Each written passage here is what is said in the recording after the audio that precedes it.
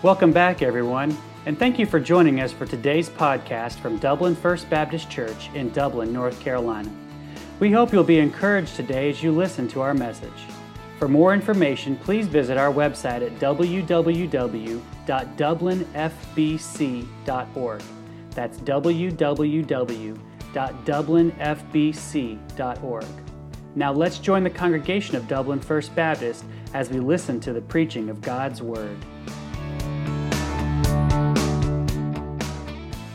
As we turn to Hebrews 11, please turn to Hebrews 11. We're going to focus on verses 8 to 16 this morning, and I'd like to meditate together with you on the gospel of Jesus Christ as it's been presented so far, but specifically how you and I appropriate or apply that gospel to our lives. All right, the gospel is a beautiful thing, and we've heard about it, but unless it impacts us, unless we interact with it, it is just a beautiful thing. All right, and so we're going to look at an example of that here, Hebrews 11, 8 to 16. If you're a Christian, I know I've been in a position before when I've heard something like, we're going to focus on the gospel, and I'm like, well, I already have that. And I kind of had a tendency to go on autopilot during the message. I'd encourage you not to, because if the gospel is what the unsaved desperately need, the gospel is what the saved desperately need to continue on in their relationship with Jesus Christ. And I think we'll see that here and have that truth reinforced in our heart through this passage. Recent events in this world. I'm on Facebook, and some of you are my friends, and if you're not, it's not because I don't want you to be, all right? But on social media, you see these things. Everybody that sends me one, boop, I'll let you, yeah, I want to be your friend. But I see these things, and I see on the news, we're kind of living in a rough time, aren't we? I mean, the last 2 months, abortion, that wicked and vile practice, has gone to its logical conclusion of infanticide, which is honestly what it's always been. But it's just now clear to even those who don't understand God's Word that that's what it is. And we live in a time when mainline Protestant denomination is not only excusing sin, but ordaining people to ministry who are involved and unrepentant in that sin and take pride, I'll just leave it with that description there, in that sin. And this is where we are. And it can be a time that at points seems hopeless, and that's expressed sometimes by us. But we don't have hope, we have a hope. We've been singing about it all morning. And we have a hope, and that is Jesus Christ and the gospel message. And so before we read this, I'd like to I kind of tried to make a short definition of the gospel. That's really difficult. But let me just read what I've got here, and if you think there should be additions, you can tell me later that I missed something major. But listen, the gospel is this. Man, because of sin, is deserving of God's wrath through physical and spiritual death, which means separation from God forever in hell. That's what Scripture teaches. But God. Amen? Not two beautiful words, because that's a terrible thought. But God sent His Son, Jesus Christ, into our world to be born as a man. He came and lived among us, experiencing the things you and I experience, understanding why mankind might be hopeless at times. Fully God and fully man, He came to live and to die for you and me in our place, and to be raised from the dead. Thank you, Autumn and Alyssa. My Redeemer lives. He came and He died, and He is then raised from the dead, and then He ascended into heaven, and He's going to come back again. And all of this truth we just talked about, this is the gospel of Jesus Christ, and it is available to you and to me by faith. It is ours by faith. All who trust in what Jesus has done to pay the penalty to God for our rebellion against God have this promise, and it is ours by faith. We'll notice that. Let's read it. Let's get in the text. Hebrews 11, 8 to 16. All right, verse 8 says, "By faith, Abraham, when he was called to go out into a place which he should, after receive for an inheritance, obeyed, and he went out, not knowing whither he went. By faith he sojourned in the land of promise, as in a strange country, dwelling in tabernacles with Isaac and Jacob, the heirs with him of the same promise. For he looked for a city which hath foundations, whose builder and maker is God. Through faith, also Sarah herself received strength to conceive seed and was delivered of a child when she was past age, because she judged him faithful who had promised. Therefore sprang there, even of one, and him as good as dead, so many as the stars of the sky in the multitude, and as the sand which is by the seashore innumerable. These all died in faith, not having received the promises, but having seen them afar off, and were persuaded of them, and embraced them, and confessed that they were strangers and pilgrims on the earth. For they that say such things declare plainly that they seek a country. And truly, if they had been mindful of that country from whence they came out, they might have had opportunity to have returned. But now they desire a better country, that is, a heavenly. Wherefore God is not ashamed to be called their God, for he hath prepared for them a city. Let's pray for a moment. Lord, thank you for your word. It is precious. It is how we know who you are and who we are. It is how we know what you have done for us and how we are to respond to that and what you expect of us. There's life and hope in your word. And I pray that this morning you would open our eyes to see the wondrous truths that are in.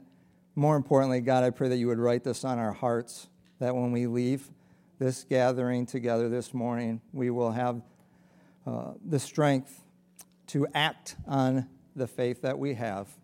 I pray this in Jesus' name. Amen. All right, Hebrews 11 is a pretty incredible chapter. I'd encourage you, if you have time today or later this week, to read the whole thing in its entirety. It's kind of like a Hall of Fame. Has anybody been to like the Baseball Hall of Fame? That's in Ohio. Or football? No? Nobody? What about the UNC? They have a Hall of Fame up at UNC, right? Tar Heels? Somebody might have been there. This is the Hall of Fame for faith in the Bible. And what God has the human author of Hebrews do here is list everybody who is notable in Scripture for the life that they lived by faith. We're going to see that word a bunch of times here in these 8 verses, but also throughout the entire section. And just as an emphasis that this is not just a message of the gospel and what saving faith is for unbelievers, I do want you to look at the last verse of chapter 10. All right, chapter 10, verse 39 says, "But we are not of them who draw back unto perdition, but of them that believe to the saving of the soul."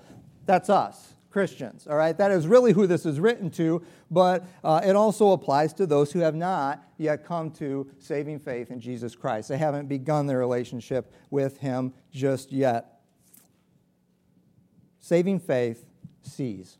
That's the first thing I think we really need to notice. God here gives us in 9 verses, all right, an incredible, remarkable, clear, and concise definition of what saving faith is.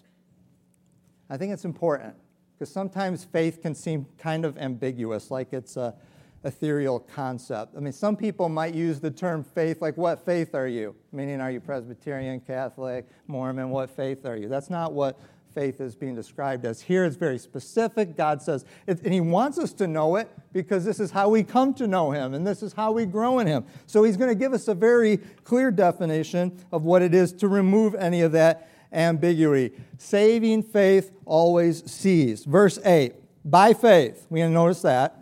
All right, by faith, Abraham, when he was called to go out into a place, I want to pause there for just a second, right? Because it's by faith, Abraham, when he was called out. And before we go on into what our response is supposed to be to God's call, we have to understand God called. So can we take a moment and pause and wonder and worship and realize who is the initiator and who is the originator of this relationship that we enjoy by faith? All glory goes to him. All right, he called us out. He called Abraham out. Has he called you out? I hope so. And if he hasn't, he is. He's calling you. If you are here today and we're studying this together, this is a call for you to come to faith in Jesus Christ if you have never done so before. If you have, this is a call to continue, and we'll see that later. But A.W. Pink, a famous theologian and pastor, I like to read his works back in the late 1800s or so. He said, "It was not Adam who sought God, it was God who sought Adam." And this has been the order ever since. Amen? All right, what was Adam doing? Hiding, trying to camouflage himself with poorly sewn together leaves.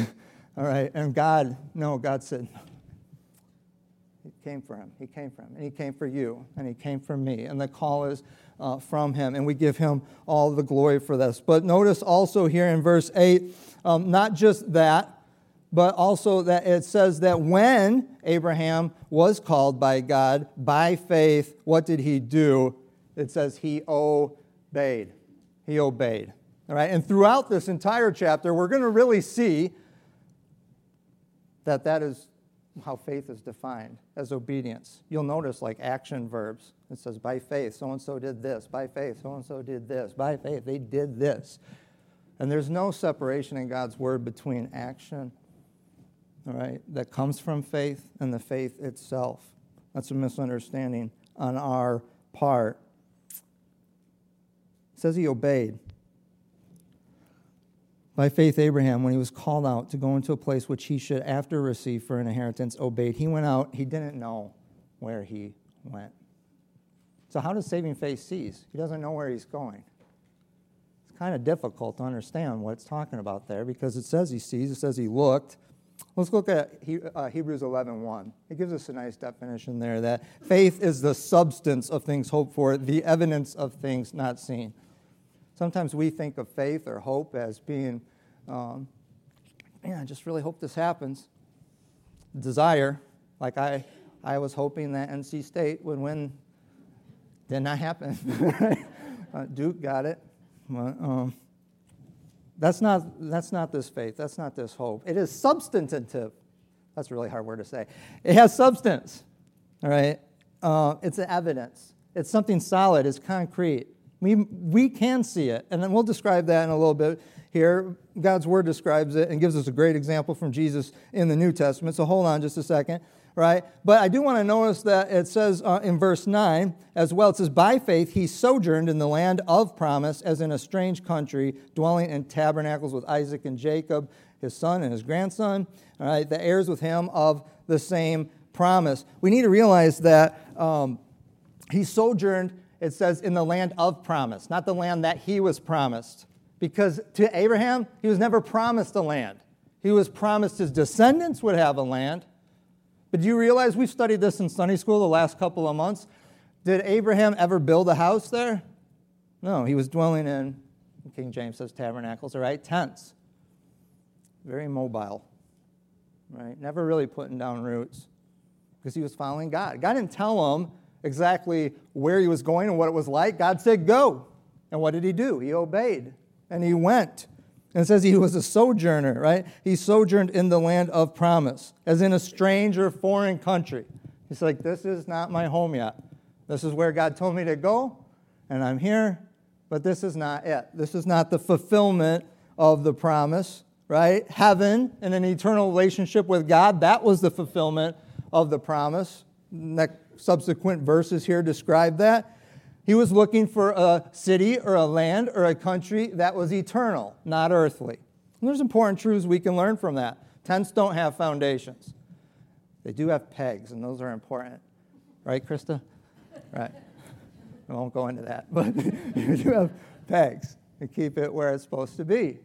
But they don't have foundations.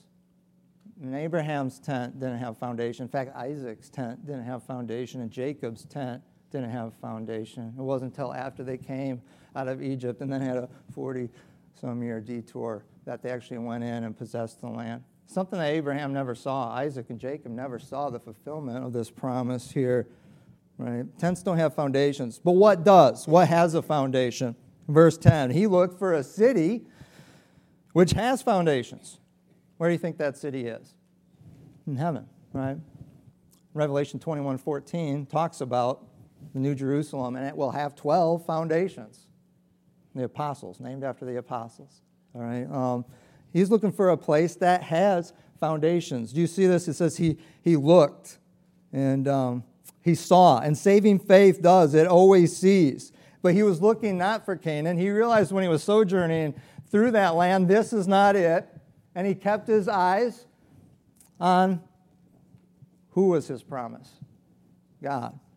All right? And he kept his eyes on the promise, and he kept his eyes on the promiser. It can be difficult sometimes when you know that that's an afar-off thing. That's the terms used here. But he did that. He looked for a city which had foundations. Nothing else could distract him.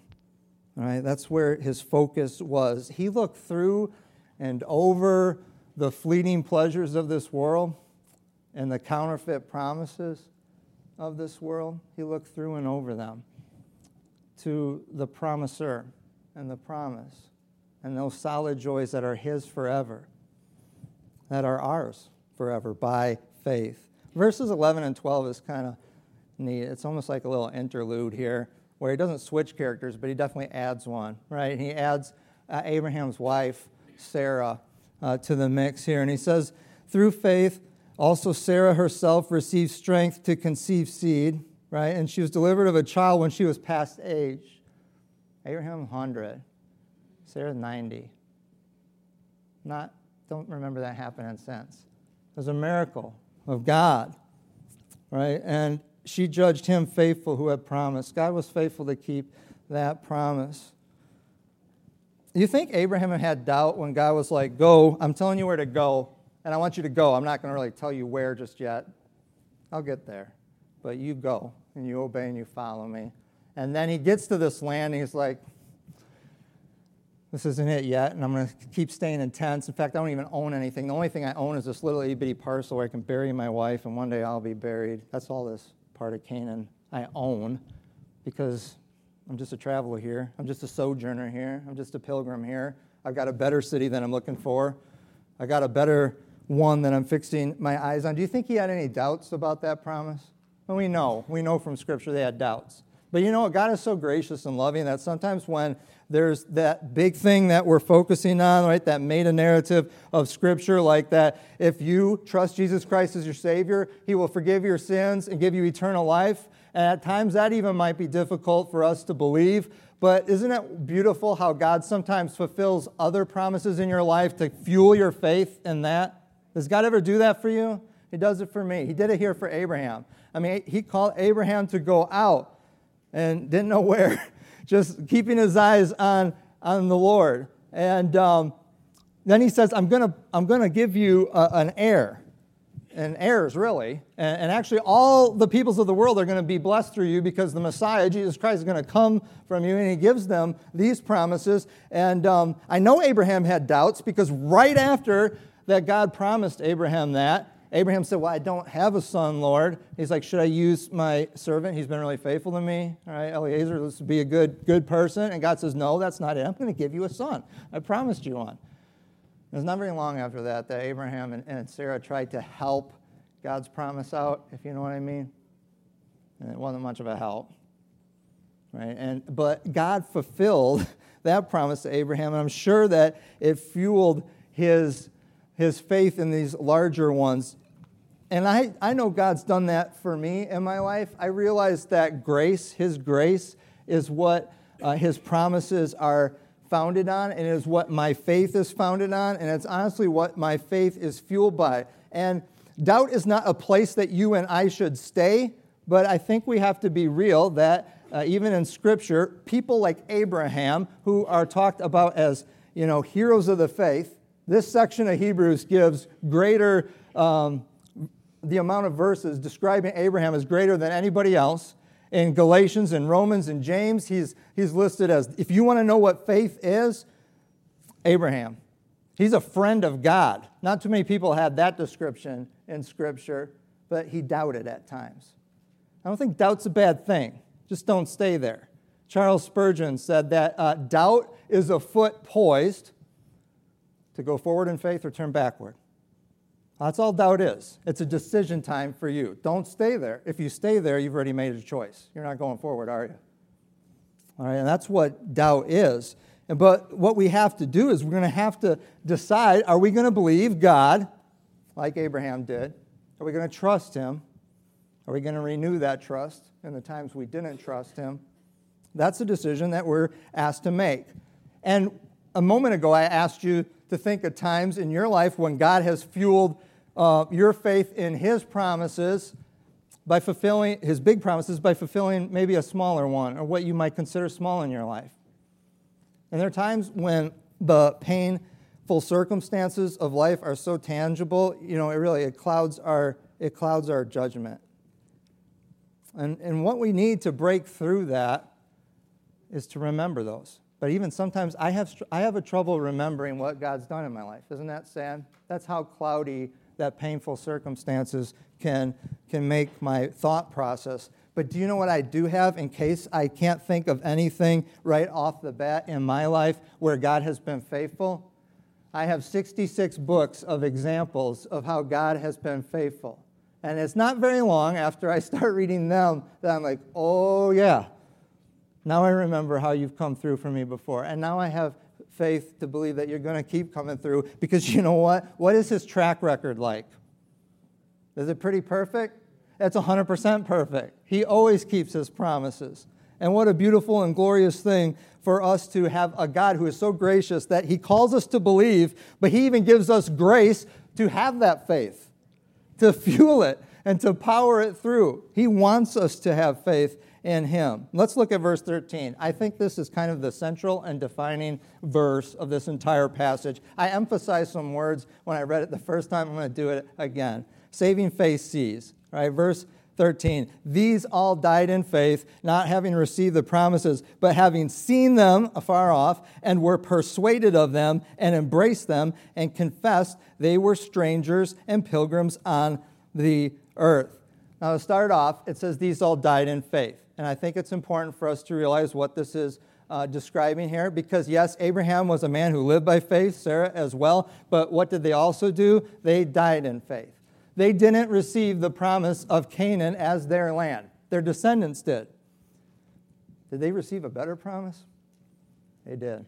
A home in heaven, a heavenly home. And that's what their eyes were fixed on. I think it's important for you and I to remember this, especially in a time in Christianity when false teaching is very prevalent regarding God's promises and how they apply to us. And I think it's important to realize that most, not all, but most of God's promises, especially in regard to his call to us to follow him by faith, are eternal.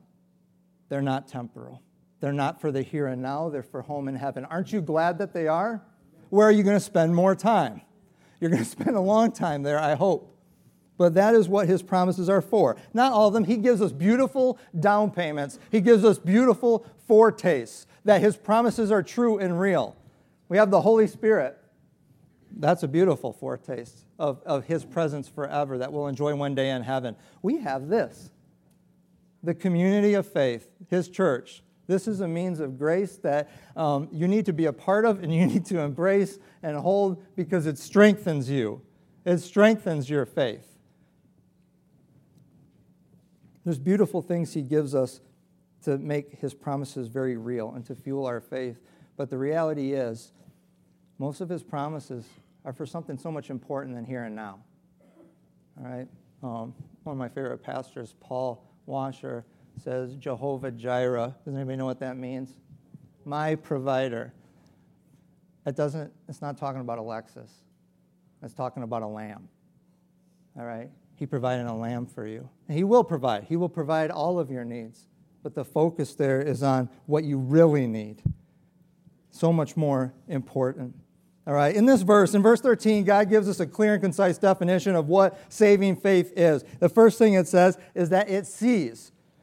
All right, and then it says that it is persuaded, and then it says that it embraces, and then it confesses. All right, and this is what God's word tells us that saving faith is. There was a time not long after the church started in Acts that it got off a little off course.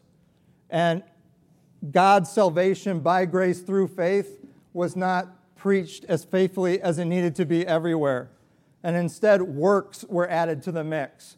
And we've been going through James in the youth group, and we have understood that our salvation is not faith plus works equals salvation. If we're going to use an equation, it is that faith equals salvation plus works. That's how God's designed it. Works don't belong over on that side. It's after the equal sign, all right? And but there was a time in Christendom or Christianity when that was not clear and that was not taught. And so God gave us this beautiful thing called the Reformation when people fought against that truth, and they fought for the truth of God's Word. And one of the most important things they did was remove ambiguity from the concept of faith, and they said that saving faith consists of three things. I'll go through this quickly because some of you might find it a little boring. I don't. I find it amazing that they did this, and it lines up with verse 13. All right, they said that in order to have faith, you need to have knowledge. They use the Latin term notitia. You can't believe in something you don't know about, right? You have to have knowledge. The second thing that is required is you have to have assent, or that you have to believe that it's true. It does no good to just know about something if you don't believe it's true. So that is the second step. Those are important steps, right? Notitia, knowledge, assensus, true. But they said you need a third one, and I would agree with them because even in James, God tells us that, do you believe that there is a God? That God is one? Great, good on you. Guess who else does? Demons, Satan, and definitely not someone who is saved. And so it's important that it goes beyond that. That might be what we might call head knowledge. Don't minimize head knowledge, all right?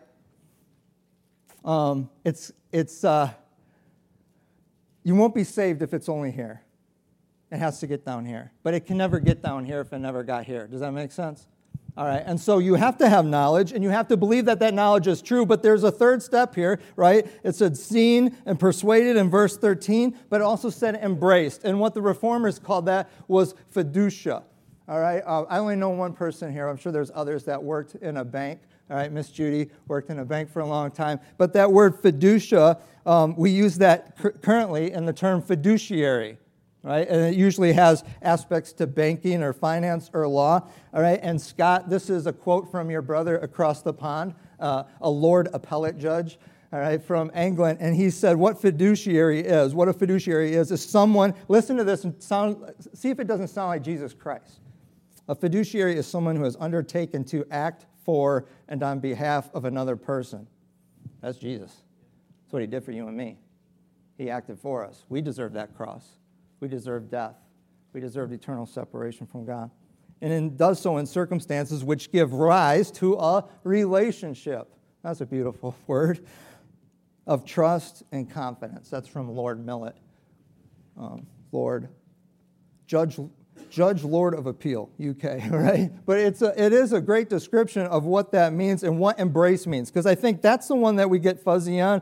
We might have head knowledge, but what does it mean to progress from there to there? And there has to be a progression if we are going to have saving faith as described here. They didn't just see, and they weren't just persuaded, but they actually embraced. When you think of embrace, what do you think of?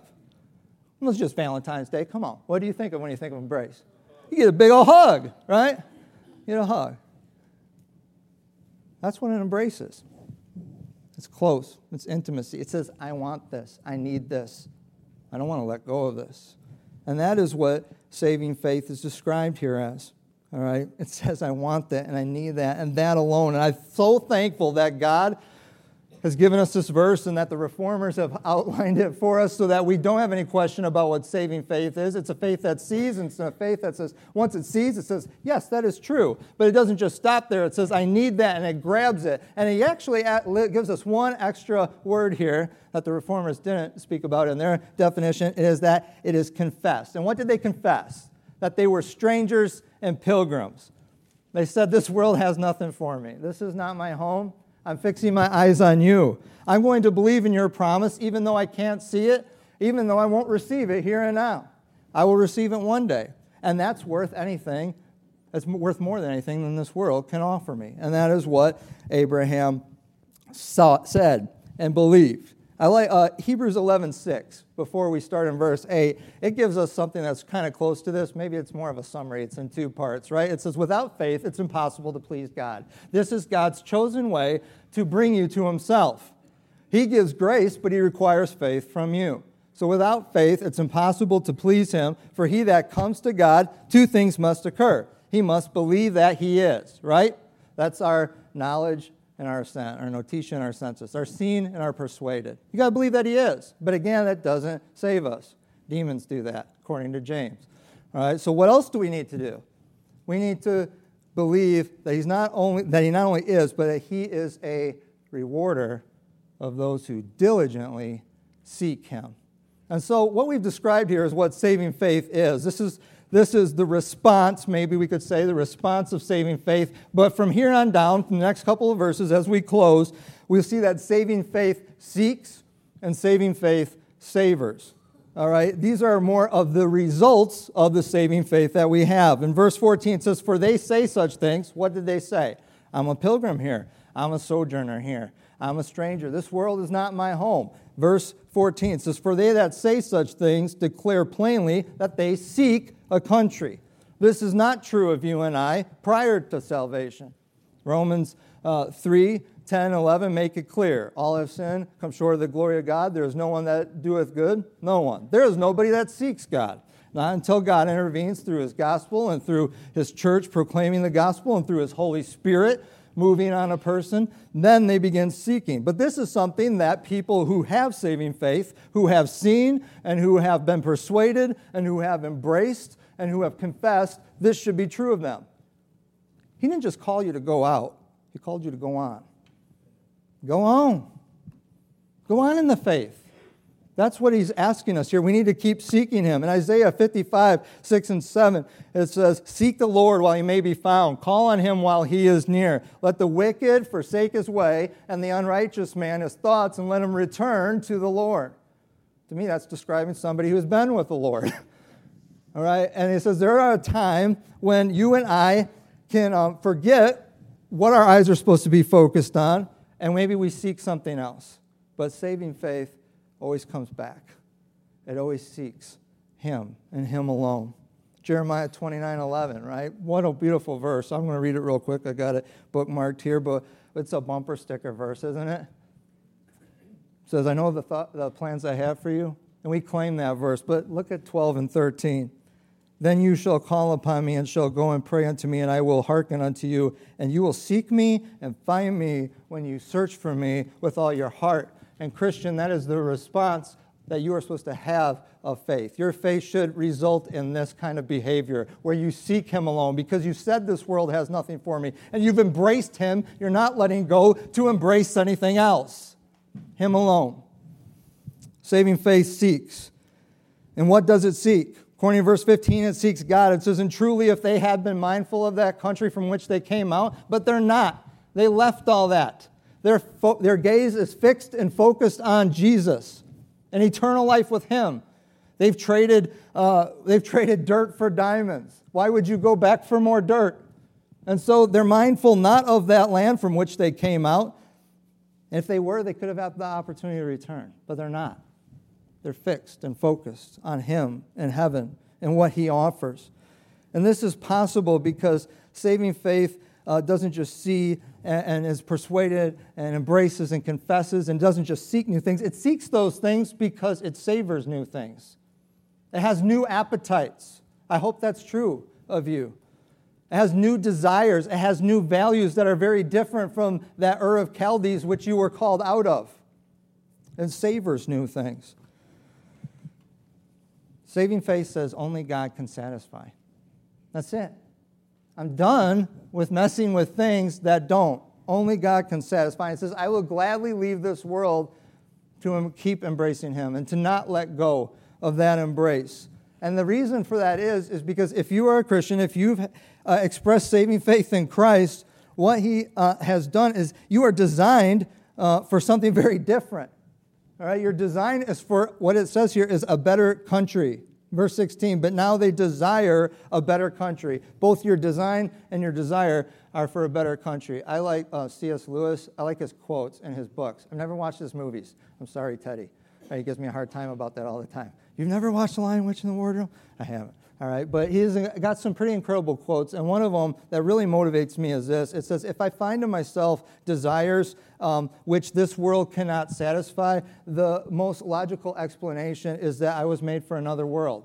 Christian, you were made for another world. Quit trying to find satisfaction out here. You won't. It's a waste of time. It's a waste of effort that stops God from getting glory and stops you from getting good. no matter what Satan tells you, because he's telling you quite the opposite. You were made for something different. You're designed for something better, a better country. And so your desire is to be for a better country, and that's what is expressed here. But now they desire a better country. It's very difficult because, Christian, all three of us live in a world where, in a sense, we interact with three different worlds. We're here in Dublin, right? Alive. You and me are alive. We live here. All right, but we also have this other world where it's the Holy Spirit in us, and it's this right here, this beautiful thing called the church that reminds us that this isn't our home, that we're going somewhere else, and then we are to be living for that other world there. And so our time is supposed to be spent in those first two worlds to make an impact on that only one that matters. But if you're like me, I find myself often spending too much time in that first one without any impact on that other one, and that ought not be. And sometimes I forsake that second one, this world right here. And look, we're to be in the world and not of it. We're to make an impact there. And we're supposed to love it in the sense of trying to bring others to treasure Jesus Christ, just as you and I have. But we are not supposed to love it in the same way that the world loves the things of the world. I love the United States. I love outdoors. My social media things are mostly like, wow, that's a really good quote that moved me, and I'll try to share it with others. But if it's not that, it's usually me and Moses trampling around Bladen County in the woods. And I love this country. I love the world God's created. It's amazing. I love North Carolina. That's why I stayed here. The Army might have brought me here, but it was the beauty of the place and the wonderful people. We're like, hey, we're going to stay put. And I love Bladen County even. I do. I love Bladen County. I've been in other counties. I like this one. I love Dublin. I never was in Dublin before I came here. I mean, I have. I was going to the beach, and it's like, oh, peanuts, and then it was over, you know. But I was like, wow, I've been missing out. I love Bladenboro, Craiglin. I've never been to Bladenboro. I lived in Bladen County for 14 years. But according to him, I'm on the wrong side of the river, and I've never been there. But I love this place. I do. But not compared to that. Not compared to what's available for me. I'll give you one more C.S. Lewis quote. I promise the last one, but it's a good one, right? It says, our Father refreshes us on our journey, our pilgrimage, our sojourning. He refreshes us with some beautiful inns, hotels, motels. He doesn't ever encourage us to make them home or to mistake them for home. They're not, right? So thank God for what he's given you, but don't see it like that. And what's beautiful is it says at the end of verse 16, he's not ashamed to be their God. What's the difference of the opposite of being ashamed? It says he is not ashamed. What's the opposite of being ashamed? Being proud. It says he's proud to be our God. It doesn't say he's proud like so much of you, right? He says he's proud to be your and my God. Because you know what happens when we live this life, when we see him and we're persuaded and we embrace him and we confess him, when we see that and when we live that out and we say only you can satisfy, who gets the glory? He does, 100% of it. That's the way it's supposed to be. That's why he created us. That's why he recreated us. That's the purpose. It's an awesome thing, and he's proud of us because of that. Look, it's an essential chapter, and as we close here, I'd encourage you, has God called you to go out? If not, today he's calling you to go out. If you've never trusted Jesus Christ as your Savior, do it today. On the back of our bulletin, we have it very clear.